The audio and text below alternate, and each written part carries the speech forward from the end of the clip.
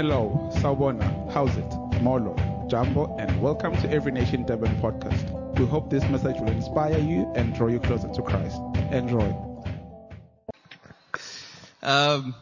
This morning I'm here to preach on the gorgeousness of God.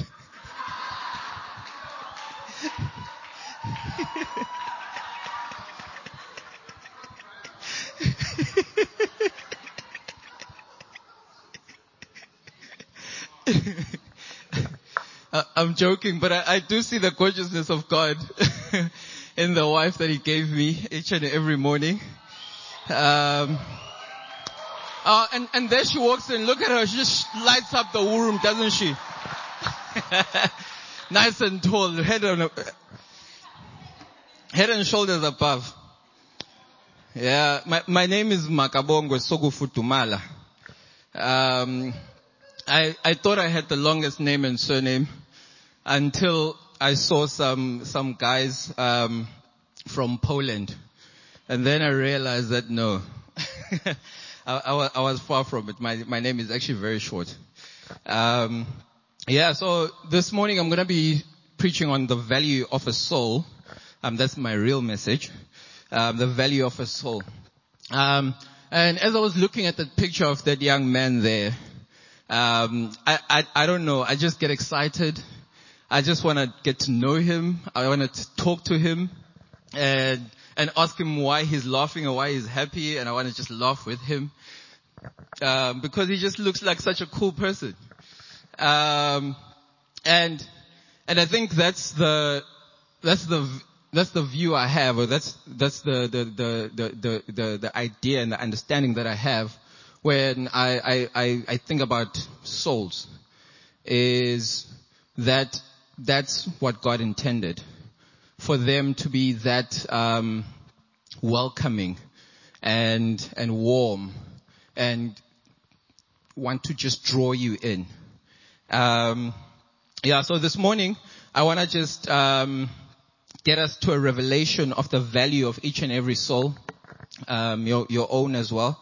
And I want us to talk about the urgency of reaching out to every soul in a discipleship relationship, because this is actually very paramount. And the scripture I have is Matthew 16 verse 26. It says, For what profit is it to man if he gains the whole world, but he loses his own soul? Or what will a man give in exchange for his own soul? What profit is it for a man if he gains the whole world and he loses his own soul? I don't know about you, but when I hear that, when he says, what profit is it for a man to gain the whole world? I start thinking about the world and what is in the world. And there are a lot of valuable things in the world. And there are a lot of things that are well sought after in the world. I start thinking about paradise islands where, you just like everyone is working and saving up money so that they'll go see this particular place and have their time where they're relaxing and they, or there's places like Buckingham Palace, which are covered in ornaments and precious metals and the value of that place must be very high. And you look at the cars that exist in the world, and you look at a lot of stuff that we have in the world that is very valuable. But this scripture says that if you gain the entire world, so if you owned Buckingham Palace and all the cars, think about all the cars that you want. For some of us who still think and say, I wish I could be on the paradise, on this island, and I could have gorgeous hunks around me, or I could have gorgeous girls around me. Think about it. If you had all of those gorgeous hunks and you had all of those gorgeous girls, the soul is still worth more. So you are on this island with all your cars and you own your luxury car and everything. And this one thing, this soul, is still worth so much more. You think about everything that the political powers are after. You think about everything that they're fighting for, minerals, gold, oil, all of these things. But then the soul is more important. And if you start really looking into the scripture, if you're honest as a person, there becomes a little bit of a pull. Because there's some part of you which gets it, soul important. But then when you get into it and you get into the business of life and into the intricacies of life, the lines can be very blurred. You can find some gray areas there where you find yourself having to either uphold the value of the soul or to uphold the value of what people are chasing after. And so often we can just sit down and look at the scripture and look and think in our heart, you know what, tick, it's done. This is easy. It makes sense. People are the most important thing. They are very valuable. But then when we come down to it, it's the test. The test comes in the decisions and the actions that we take. And then we realize that, how much do I really value the soul? So I just want to start talking about what I mean when I'm talking about the soul. In Genesis it says, God formed man from the dust, breathed into his nostrils the breath of life, and he became a living soul. So the soul is something that is God-given. And it derives its value because it comes from God. It derives its value because it's everlasting, because it lasts for eternity. Everything that is here on the earth will die. The one thing that will live forever is our soul, the human soul.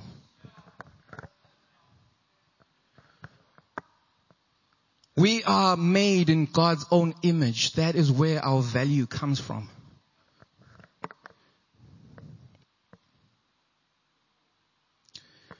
And, it's very interesting that Jesus was talking to the time when he was talking to the Pharisees and scribes. And they were talking to him about how he eats everything and he's just like a glutton and he just drinks and he just doesn't have care for the important things. And what he said to them, they were actually talking to him about the Sabbath because he had healed someone on the Sabbath. What a great sin. Healing someone, persecute me for healing someone, making them feel better. But they were doing it because he had not honored the Sabbath. And the Sabbath is very important because the Sabbath is the day of rest. It's where you find rest in the Lord, and it's also when the Lord rested himself. And God gave us a strict instruction that, you know what, you need to honor the Sabbath. You need to take care of your soul. You need to take care of yourself. Because there's so many things that you'll have to do, but in a certain day, you need to relax and you need to take time for yourself. So the issue here was not how important the Sabbath is. Jesus knows that. But the issue here was that the Sabbath was made for man and not the other way around. So these guys were sticking to rules and regulations over and above the value of a person. And so often we can do that. We can look at things and objects and material possessions and value them over people or subject people under their power.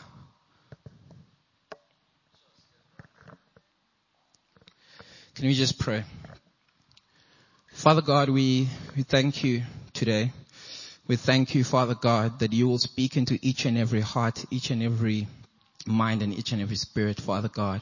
Lord, I thank you that your truth will resonate with us, Father God, and it will come deep into our souls, and it will change us, Father God, for your glory.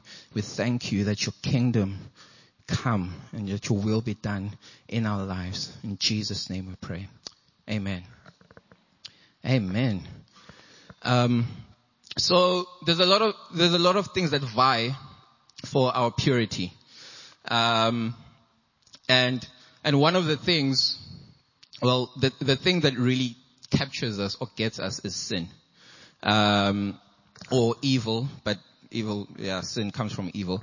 And then when sin is in our life, then it compromises our soul. Because our life is meant to be forever. And it's supposed to be for an eternity with God. So when sin comes into us, it jeopardizes that. And our eternity becomes somewhere else without God. So I want to talk about 3 types of social purity. 3 types of purities, which is social purity, sexual purity, and spiritual purity. And then from there, as I get into them, my hope is I want to highlight the value of people throughout all of them. Because so often, we can sacrifice people, at their expense. And I want to talk about social purity first of all. Social purity has to do a lot with your morals. It has a lot to do with freedom. It has a lot to do with other people's rights, so to speak. I'm not going to use Christianese for this. I'm going to speak as plainly as possible. So that's what social purity has to do with. It has a lot to do with your morals. I'll give you an idea. You are working for an NGO, and there is a company that wants to donate to your NGO.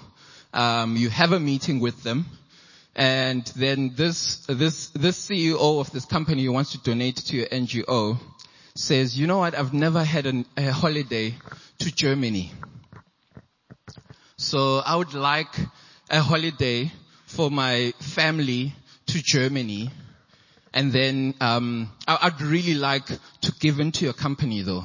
But there's just something that's missing from my side. It's a family vacation to Germany. Or wherever it may be. So socially, now you have to make a decision.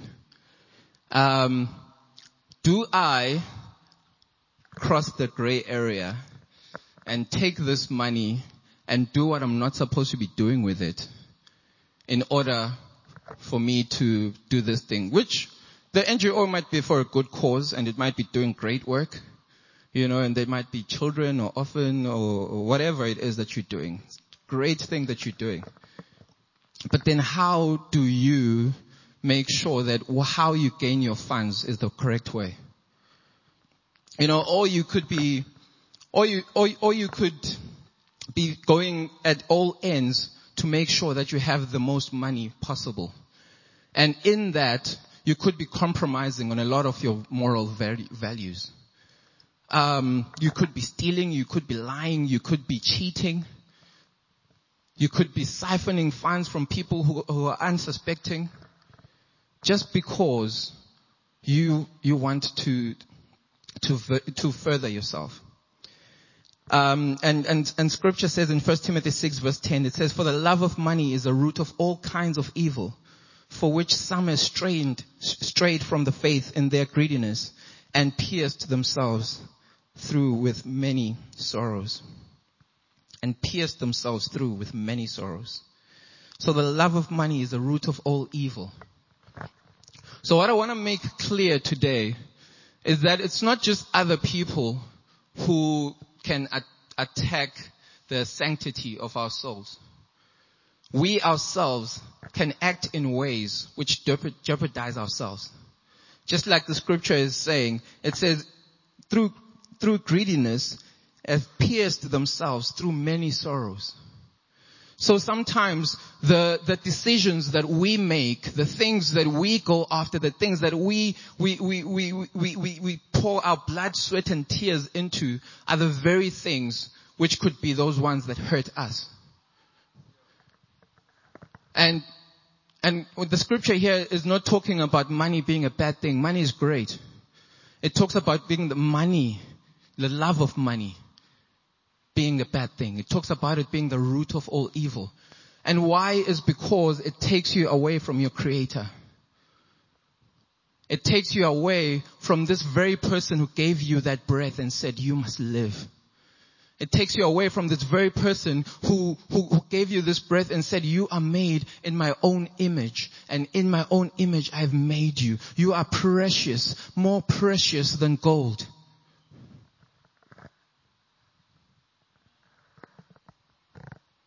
So you can find yourself exalting the love of money or the love of whatever you're going after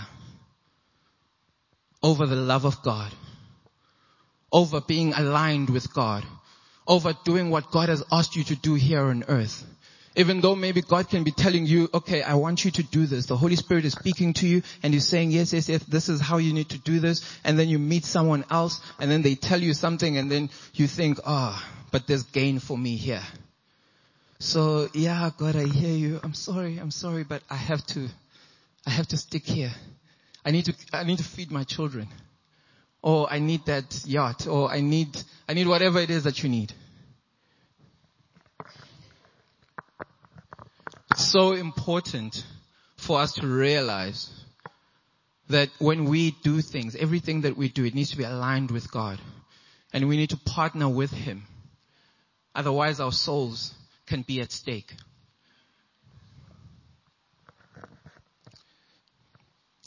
Let's look at 1 Corinthians 6 verse 15 to 20.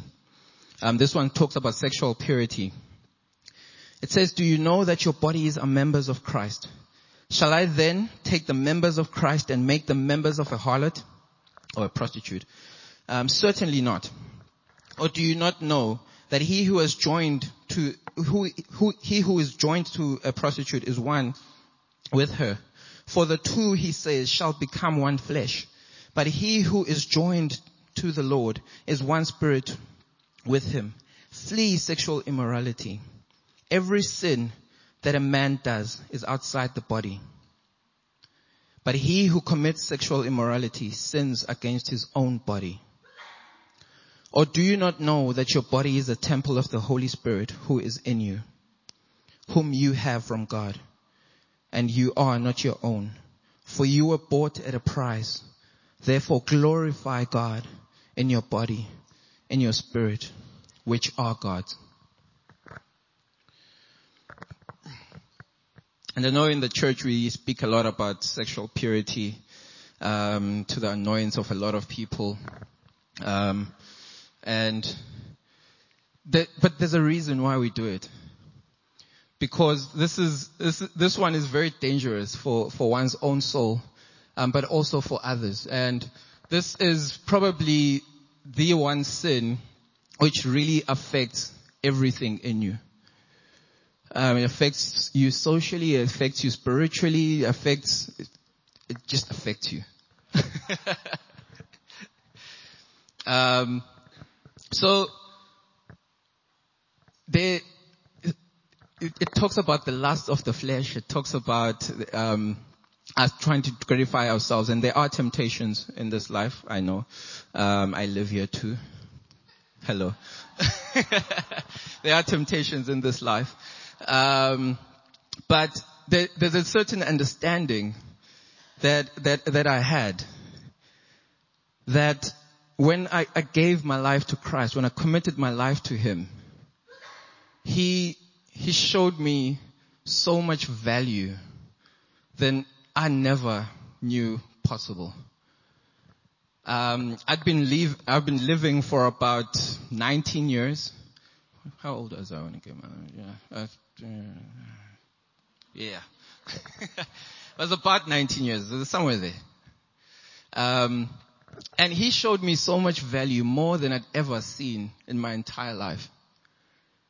And when I started to look at things, my perspective changed. Before, when I used to think about girls, I used to think about I am scoring. You know, that's a popular term. we're scoring.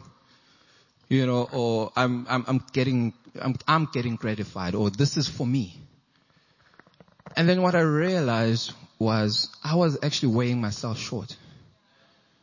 That what I was supposed to keep and what was supposed to be sacred unto the Lord and set aside only for my wife is something that I was giving away very cheaply. And then everything changed. It stopped becoming about the preacher telling me, don't do this. It started becoming about me and understanding the value that I have. That an entire God can leave heaven, come here, be subjected to the worst scrutiny, just so that I can have sexual freedom.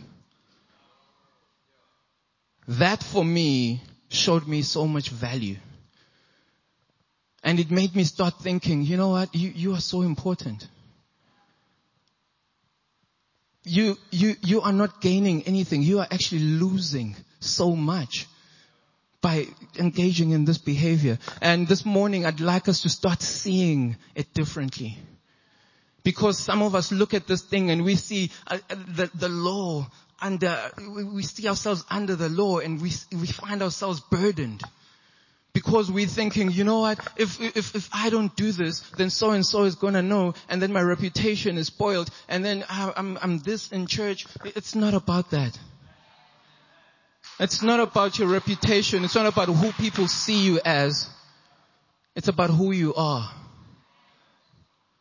Who you are is loved, sought for, cherished by God. You are the apple of His eye. You are the reason why He has moved heaven and hell, literally moved heaven and hell to get to you.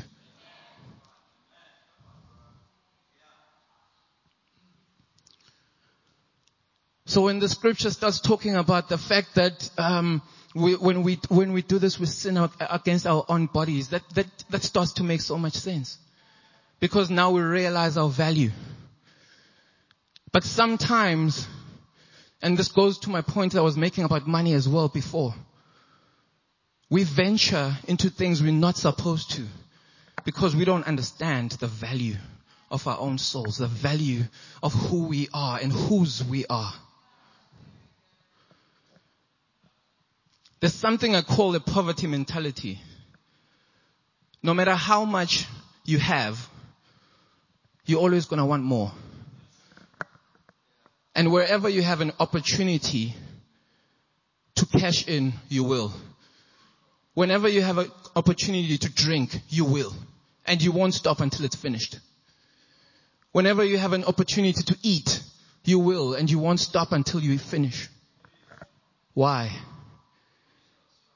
Because you're valuing these things over your own self. Because maybe at some point in your life you were deprived of these things. And then because of that, you spend a whole lot of your time seeing people looking down on you. You spend a whole lot of your time not fitting into the right social circles. You spend a lot of your time being rejected in certain social circles. And that creates in you an inferiority complex. That, you know what, maybe I'm not good enough. Maybe I'm diminished. Maybe my value is lower than theirs. Maybe I just need to take whatever I can, whenever I can, because I don't know when I'm going to get it again. And then you sell your own dignity, you sell your own value just to get that thing.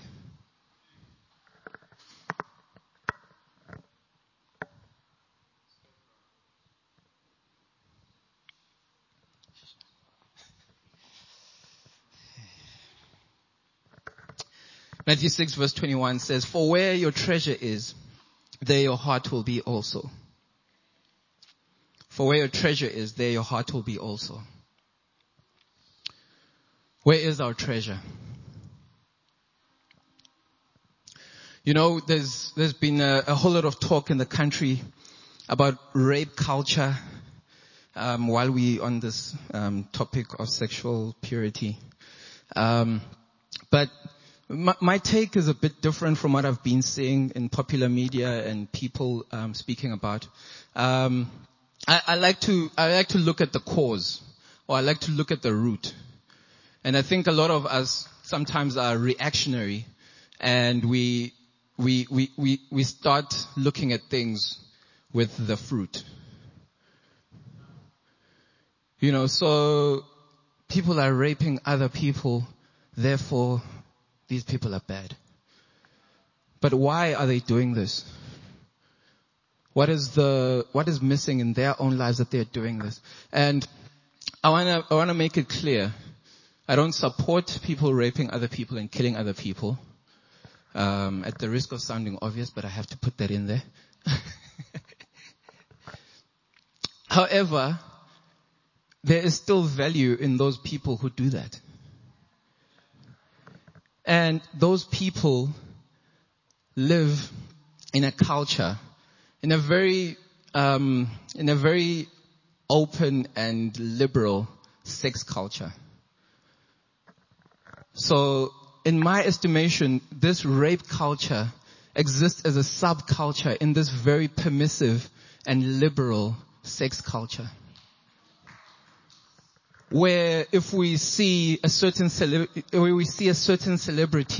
actually we see this a lot in the movies. They really wire us to think this way. We see this a lot in the movies. Hookups, they're normal. It's just a hookup. If one night stand, it's normal. It happens. I meet someone, I love them, but I really love them, so it's okay. I can give myself to them.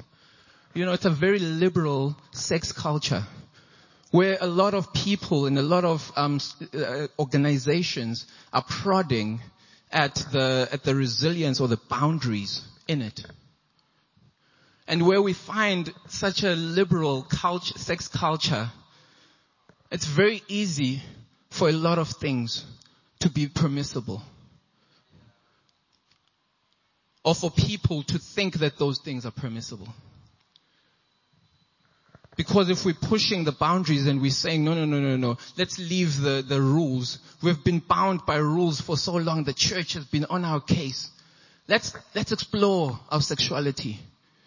Let's explore what we can do. Let's see what that has in store for us. And what happens is we come under the power of this thing. And when people start to do things that we don't like, now we start saying, Maybe these guys are wrong, but let's carry on with our permissive and liberal culture. Let's just take these few rotten apples and put them away because they're the ones who are spoiling this thing. That's like coming to an ecosystem and blaming the lions because they're eating the buck. What are they supposed to do? That's how the system works. So if we're creating a system which is very permissive and liberal, and people can express their sexuality in any way that they want, how do we then come back and qualify that no, you can't express it in this way, express it only in this way?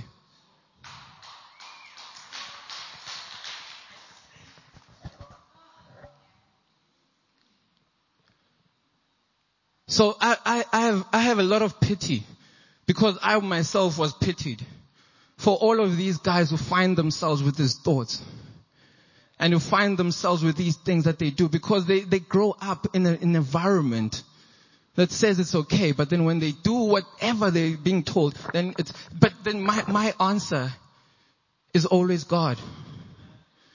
My answer is always that when He touches them, that they do better.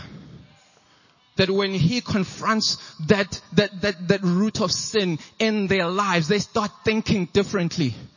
When He touches them, they get out of the system and they get new rules for their sexuality. They now stop thinking that, okay, I can do whatever I want to do. First of all, they realize that I am valuable. That when I'm doing that, I'm hurting me.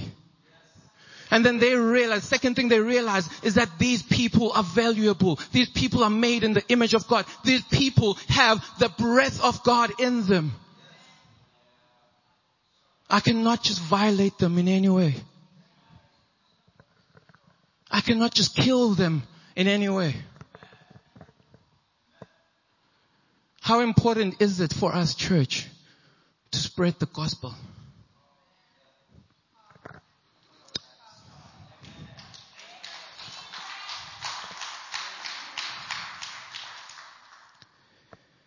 Matthew 24 verse 12 to 13. I read it in the New King James and in the Passion Translation. It says, "And because lawlessness will abound, the love of many will grow cold. But he who endures to the end shall be saved."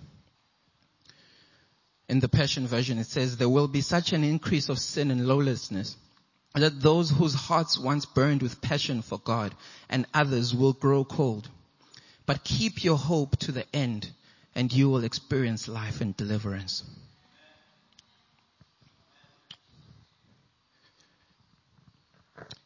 Keep it to the end, and you will experience life and deliverance. This morning I want to talk to also the people who have been Christians for a long time. Because I know there comes a time where we get familiar with our surroundings. Or we choose which scriptures and which commandments or precepts we will fall under. And then the others will live them to other people. And sometimes, because we find ourselves in these societies where lawlessness abounds and sin abounds, we find ourselves either on the sly, on the down low, like submarines, doing this thing, and then on Sunday, submarine up.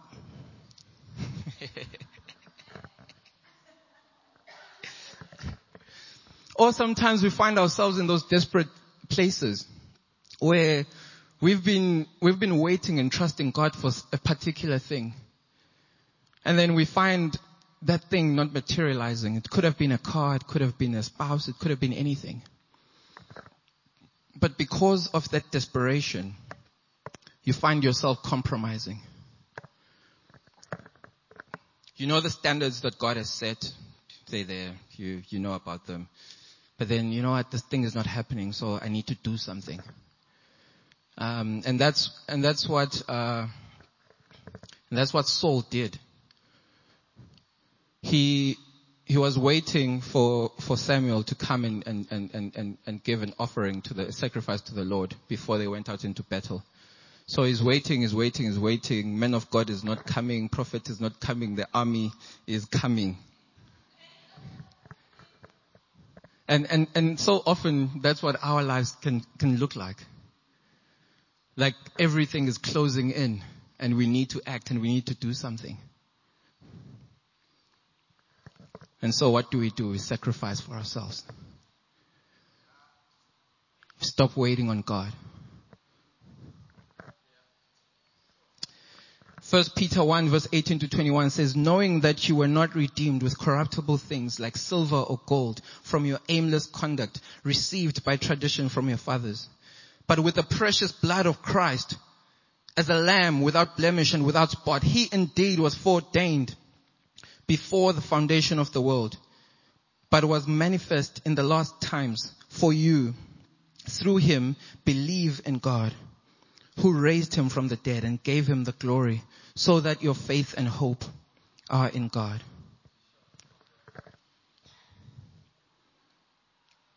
We were not redeemed with corruptible things like silver or gold.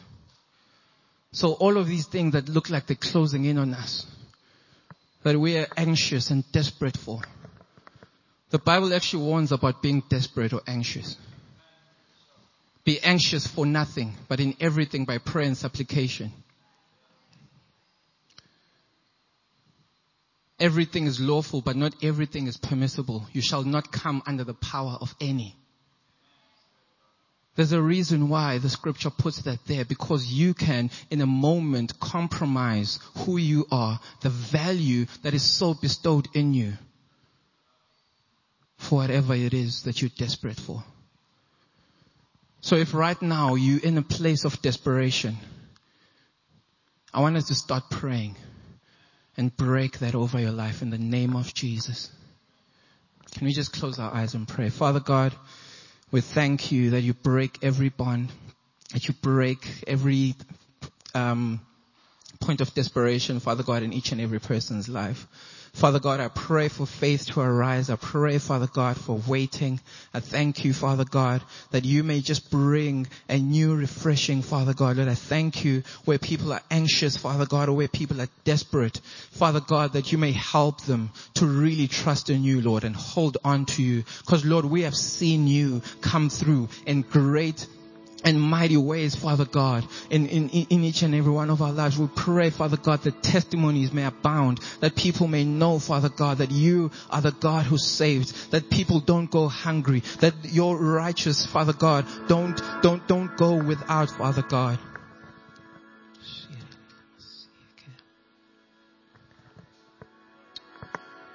And you know what the trick is? Trick is found in Romans 22.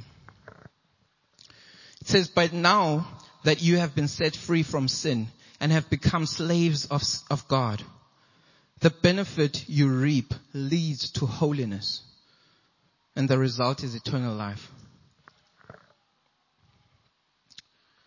What does it mean, slaves to God? So often we think about freedom as this idea or thing without limits, where it goes on and on and on. But in a legal sense, actually even in a spiritual sense, your freedom is never unlimited. Your freedom is limited by His freedom. So right now I am free. I'm a free being. I want to sit on this chair. He's sitting on it. That's a limit. I can't sit here. He's sitting there. So my freedom has been restricted. And then freedom gets restricted by a lot of other things. So there's this idea that we can live and be free, totally free, and not bound by anything. I'm the bearer of bad news today. That's a myth. That's a myth. Freedom always comes bound in something. And you just need to choose the right thing for your freedom to be bound in. So this scripture is talking about being slaves to God. What does that mean? In other version, it talks about being bond servants to God. And what bond servants are were people who had given their lives to serving someone else. And it was a voluntary surrender. So I see what you have done for me, therefore I will serve you forever with everything. I will come under your power. And I will be free as much as you set confines for me. I will enjoy as long as you set confines and boundaries for me. If you tell me not after this, I won't go over.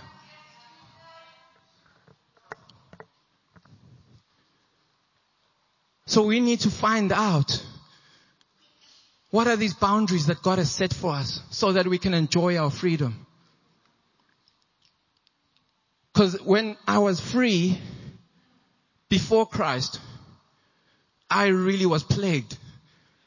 I found myself in such a strong prison, and I found myself having anxiety because I didn't know how I was going to get out.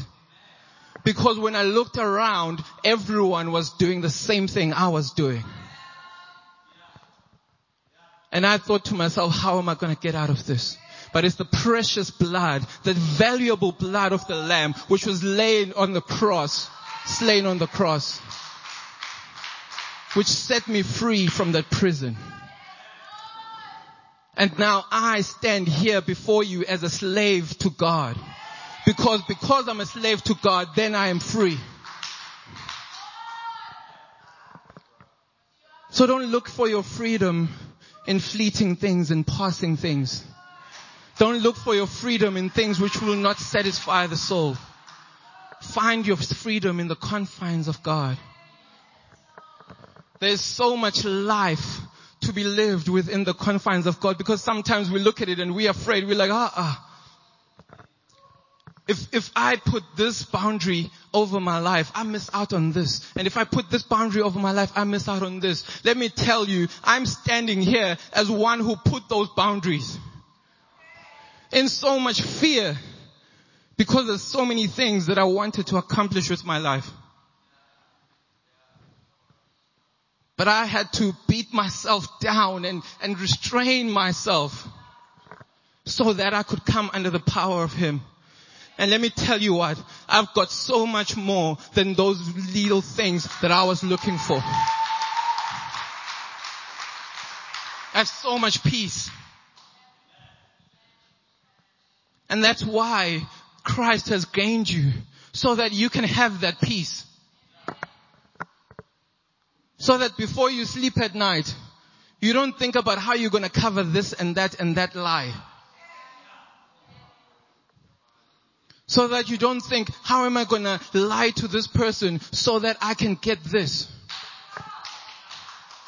Where you can have so much peace that at night all you do is pray, thank God, and say, okay, this is what I want, and sleep. Like a baby. Anyone know what I'm talking about?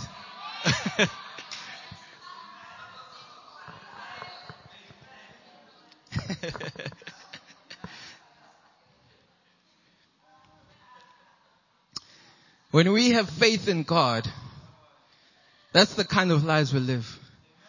But our freedom is found in being slaves to Him.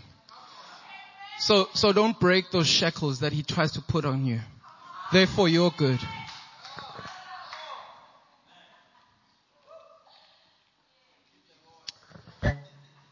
Tabo, did you show them Abut Kespa?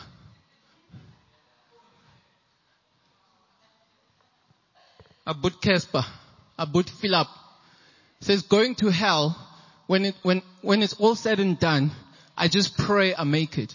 That's the most important thing to me. When I know my biggest goal, to make it to heaven. All these fancy cars and clothes in this current life is cool, bro. But they will stay here.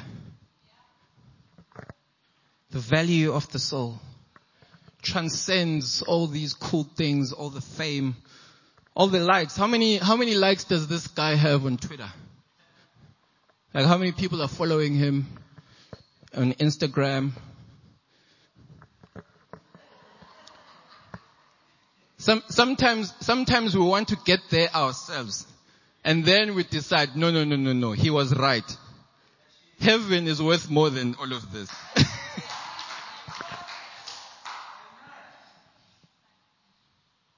He's got a lot of stuff that a lot of us might be wanting in different ways, in different degrees. But he still gets it. Let's look at the other rapper. Guys, AKA wants to be a better Christian in 2018. Who is going to help AKA become a better Christian? Jesus. Jesus went back to heaven and He left you.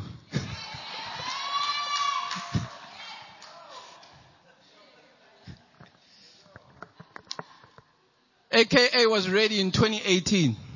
I don't know if he's saved or not. I don't know if he's becoming a better Christian or not. Who is going to help AKA? He wants to be a better Christian.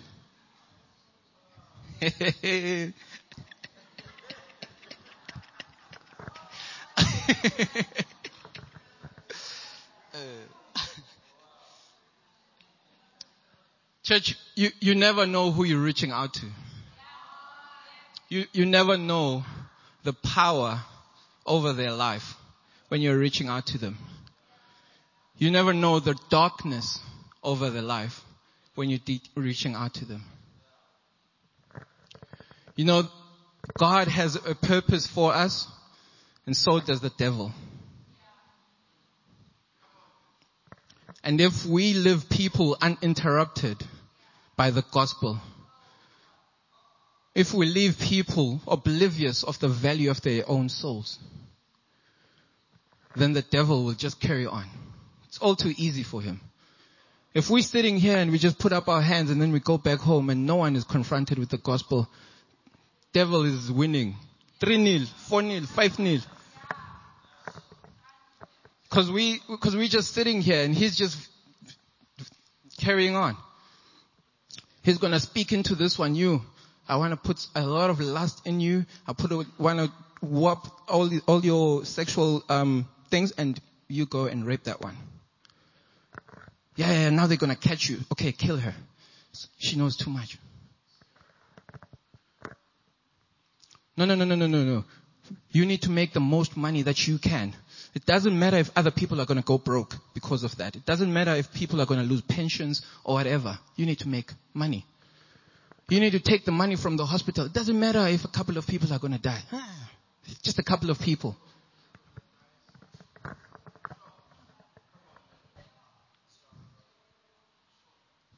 We look at this country and we see ourselves with so many problems. Reaching out to a particular person who has an influence over an entire hospital. Reaching out to someone who has influence over an entire household can prevent them from killing their children and their wife. This is real. This is urgent.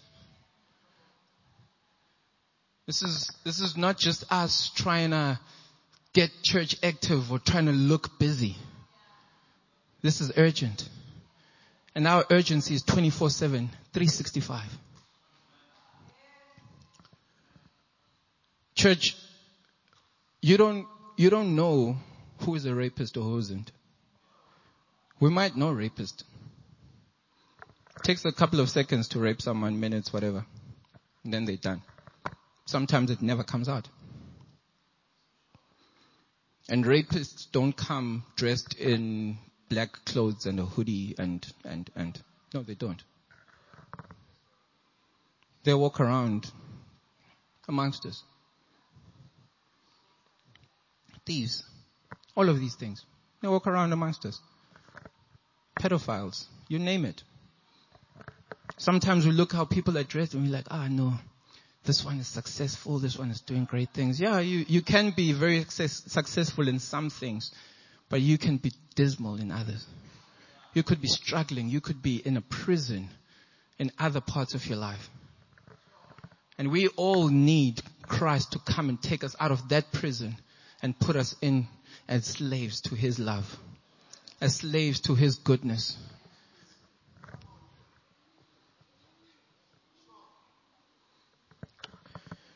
And this means we need to change the way that we look at people.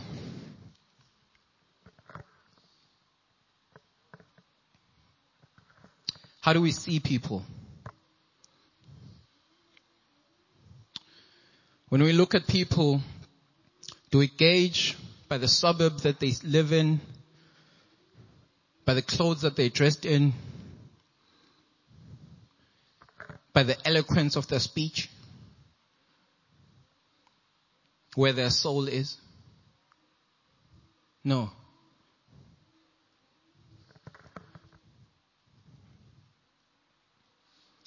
We gauge in the understanding of what God has done for them and what He wants them to do in their lives.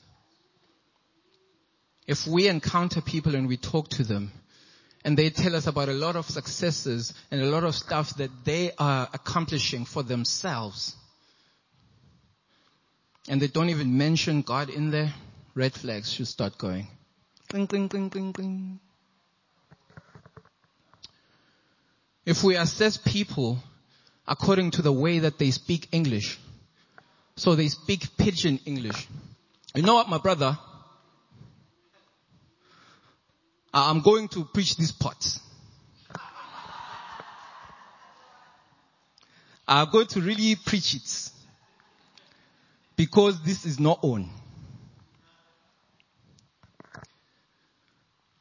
where we start looking at people because they're a bit darker than us, because they're a bit, their accents are different from ours. That's how we look at them. That's how we see them. Value of a soul. It's in the thief as well as in the victim. It's in the foreigner as well as in the citizen. And God died for all as equals.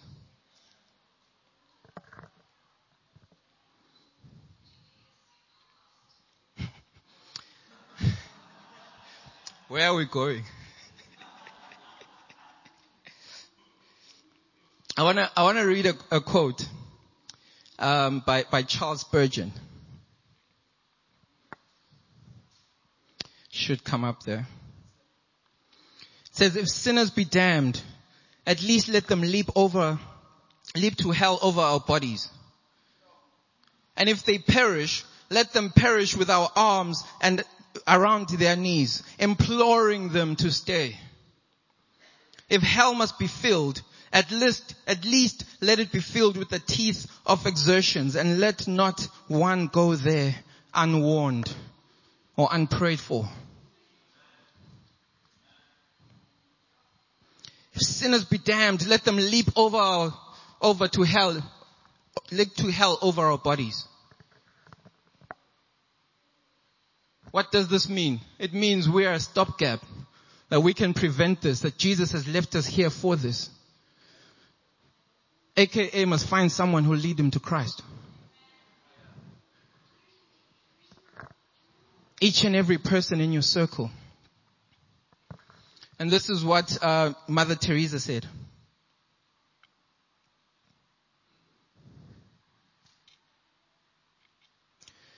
She said, we the willing, led by the unknowing, are doing the impossible for the ungrateful.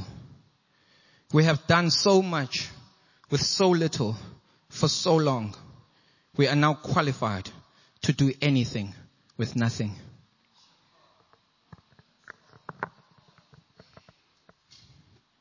We the willing, led by the unknowing, are doing the impossible for the ungrateful. We have done so much with so little for so long. We are now qualified to do anything with nothing.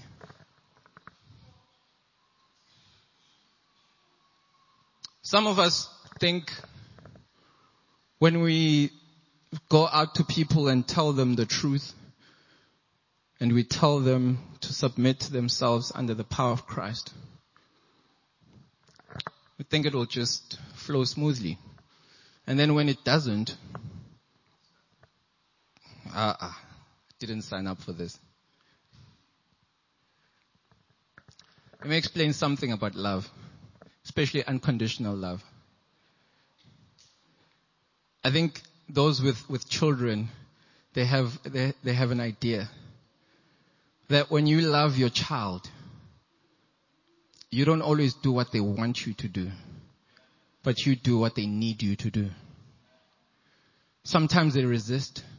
Sometimes they're kicking and screaming. Sometimes they don't really like you at that moment. Because in their heart of hearts, what they're doing is right and they really want to do it. And that's how people are. When you encounter them with the gospel, don't expect all of them to be grateful to you. Yes, some are ready, like AKA. They want to be better Christians, so they're willing and listening. But then some people will actually fight you. They will resist. They will kick and scream. But what does a loving parent do to a child who's kicking and screaming? They carry on with whatever they said. I'm not going to change. Because if I relent, if I break this law, if I move the boundary just a little bit, I'm not loving you long term. So right now, feel the pain. Feel as if you're not worthy. Feel as if your will is disregarded or whatever it may be. But I have eternity in mind. I know the value in your soul. So therefore I will fight. Even if it means we will come to a place where we have a heated argument. I'll move away for a moment. I'll come back again and I'll beg you. And I'll ask you, please. And I will not relent. Because I know that what is at stake is much more than my pride. Because sometimes people will insult you to try and get you to get away. It's easy. We learned this in childhood. If you don't want someone to bother you, insult them. Then they go away. I was a very skinny child. So a lot of people try to bully me. I learned that if I use my words, people leave. So I became very good at insults. Because if I insult people and make them feel small, and therefore they don't feel powerful or confident enough to carry on with what they're doing. Simple. I learned that as a child. But adults are still doing it today. If you're coming to them with an idea that they don't like, they will belittle you. They will insult you so that you will not carry on. Because when you're belittled and when you're insulted, you can lose your reason. You can lose your cool. And then you can retaliate. And then they've got you. Or you'll give up on them. Wipe your feet. Dust your feet. Like Christ said. Don't be too quick to dust off your feet, saints.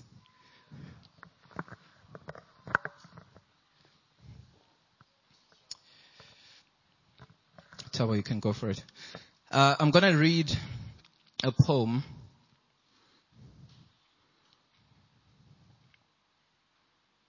As I end. This poem is by Mary B. Welch. And it's called The Touch of the Master's Hand.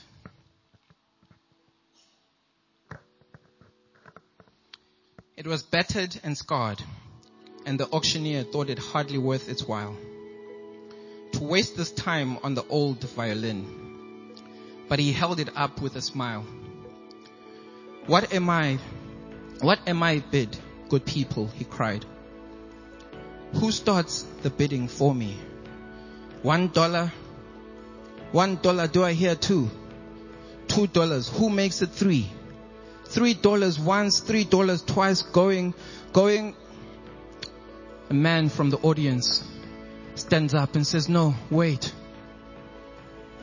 Comes to the front, takes the violin, dusts it up, tunes it, and then he starts playing the most beautiful music that people had heard. And they sit in their seats for that moment, tasting paradise. And then the man stops playing, gives the mic back to the auctioneer. Now the auctioneer says, how much shall we bid now? 1,000. 500,000. Do I hear $1 million?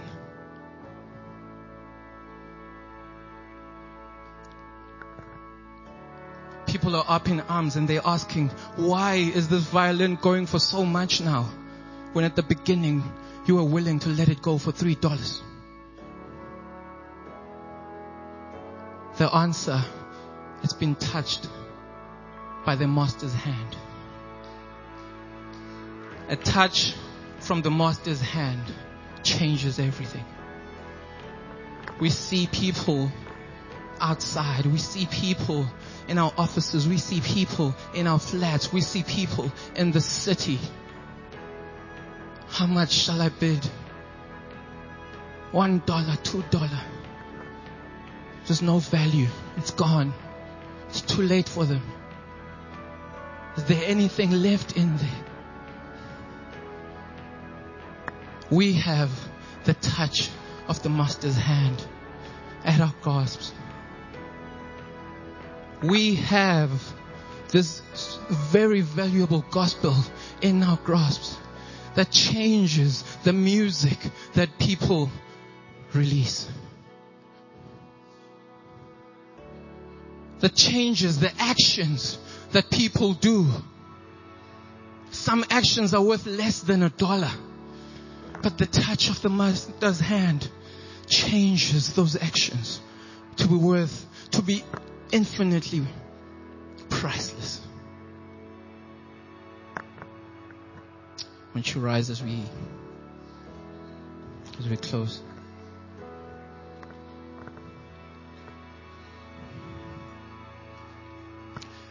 The touch of the Master's hand is available for all of us. The touch of God is available for us today.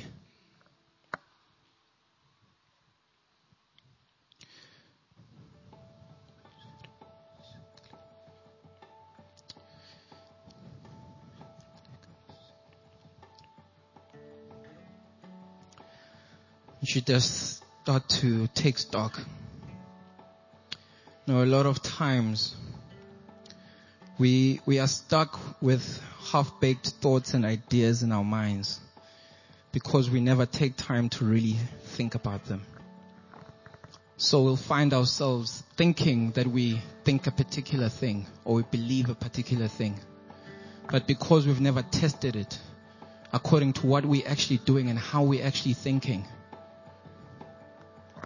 we might find that we actually don't really believe in what we think we believe in when we really take time to look within. So I'd like us to take that time right now. Look within. What do you see when you see a person? What can you trade your own soul for? What can you trade someone else's soul for?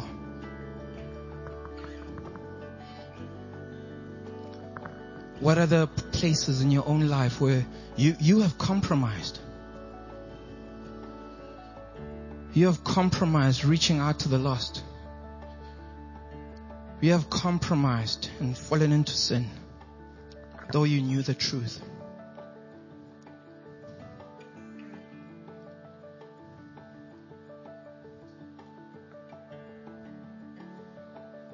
Just take some time. This is your moment with God. It's your moment with God.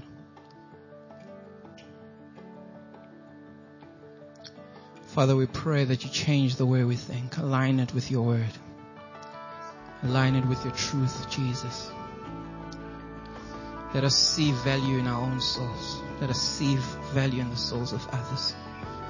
And we see an urgency for us to reach them. Lord, you are the answer. You are the answer, Father God, to all the evil, to all the sin that we see in our midst. And Lord, you have brought us as an extension of that answer in this city.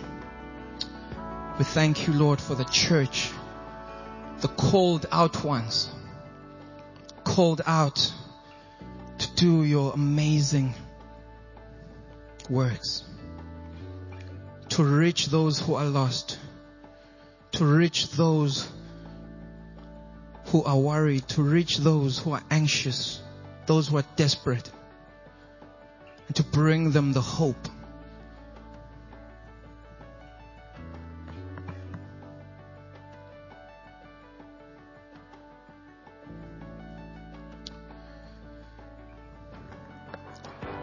I know as I've been going through the sermon, some of you, certain things stuck out for you.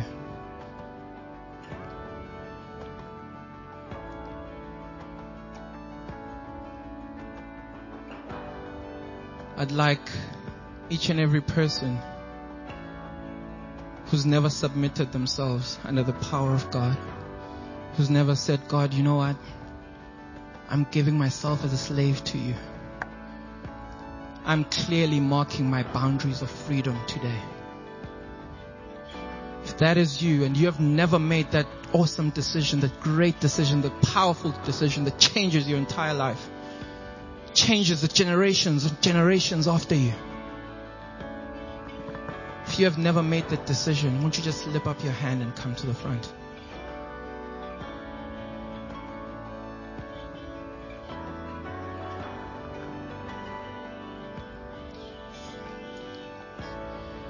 And if you are here today saying, you know what, I have believed, I have given my life to this Christ, but I've found myself surrounded and I've found things closing in on me and I am compromising, or I have compromised.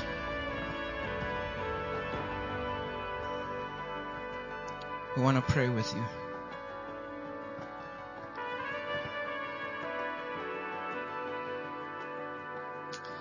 For that last group, let's pray. Maybe you could just repeat after me this morning. Say, Father God, come to you today knowing how valuable I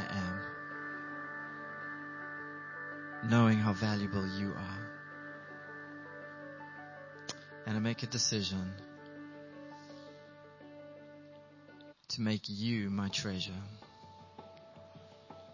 to make your word my treasure. It's my boundary. It's everything that I'm going to live for.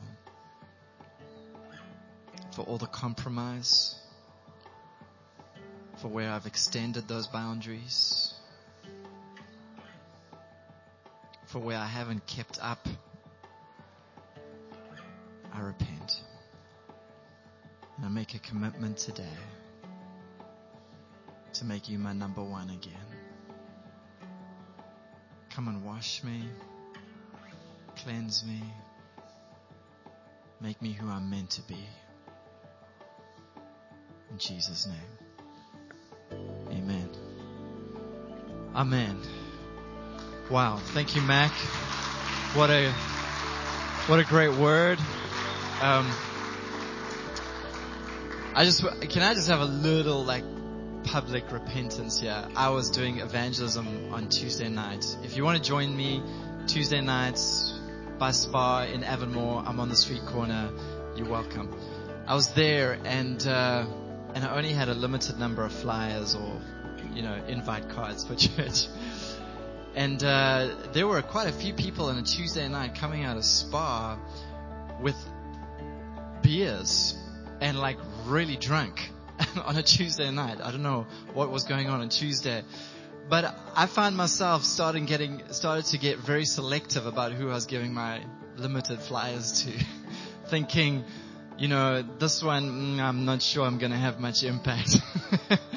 But I know that mom coming out or that dad coming out with a child, I'm going to have a better chance, of sharing the gospel. And I was really challenged by Mac's words this morning, that we don't know the darkness some people are under and what freedom we could bring. But because there's an insult or because there's a whatever or there's a value that we're putting on them or that is actually not the value God sees on them, we're restricting ourselves and we're not sharing and loving and caring and giving this gospel. And I want to challenge us as a church. Let's go out this week and let's put a perfect 10 over everybody and let's treat them as God would see them. Let's go value our friends, our family, our spouses, our kids, our neighbors, the colleagues, everyone we work with, and let's not shy away or turn away from sharing this powerful gospel that could really liberate their life forever, for eternity. Amen. Amen. Church, be blessed. Have a wonderful Sunday. Have a wonderful week. We'll see you again next week. Men, don't forget Saturday. We're up here with a big screen. Amen. And for our first time visitors, don't forget there's a Connect zone. Take your flag to the Connect zone and there's a treat waiting for you. We'd love to get to know you. Amen.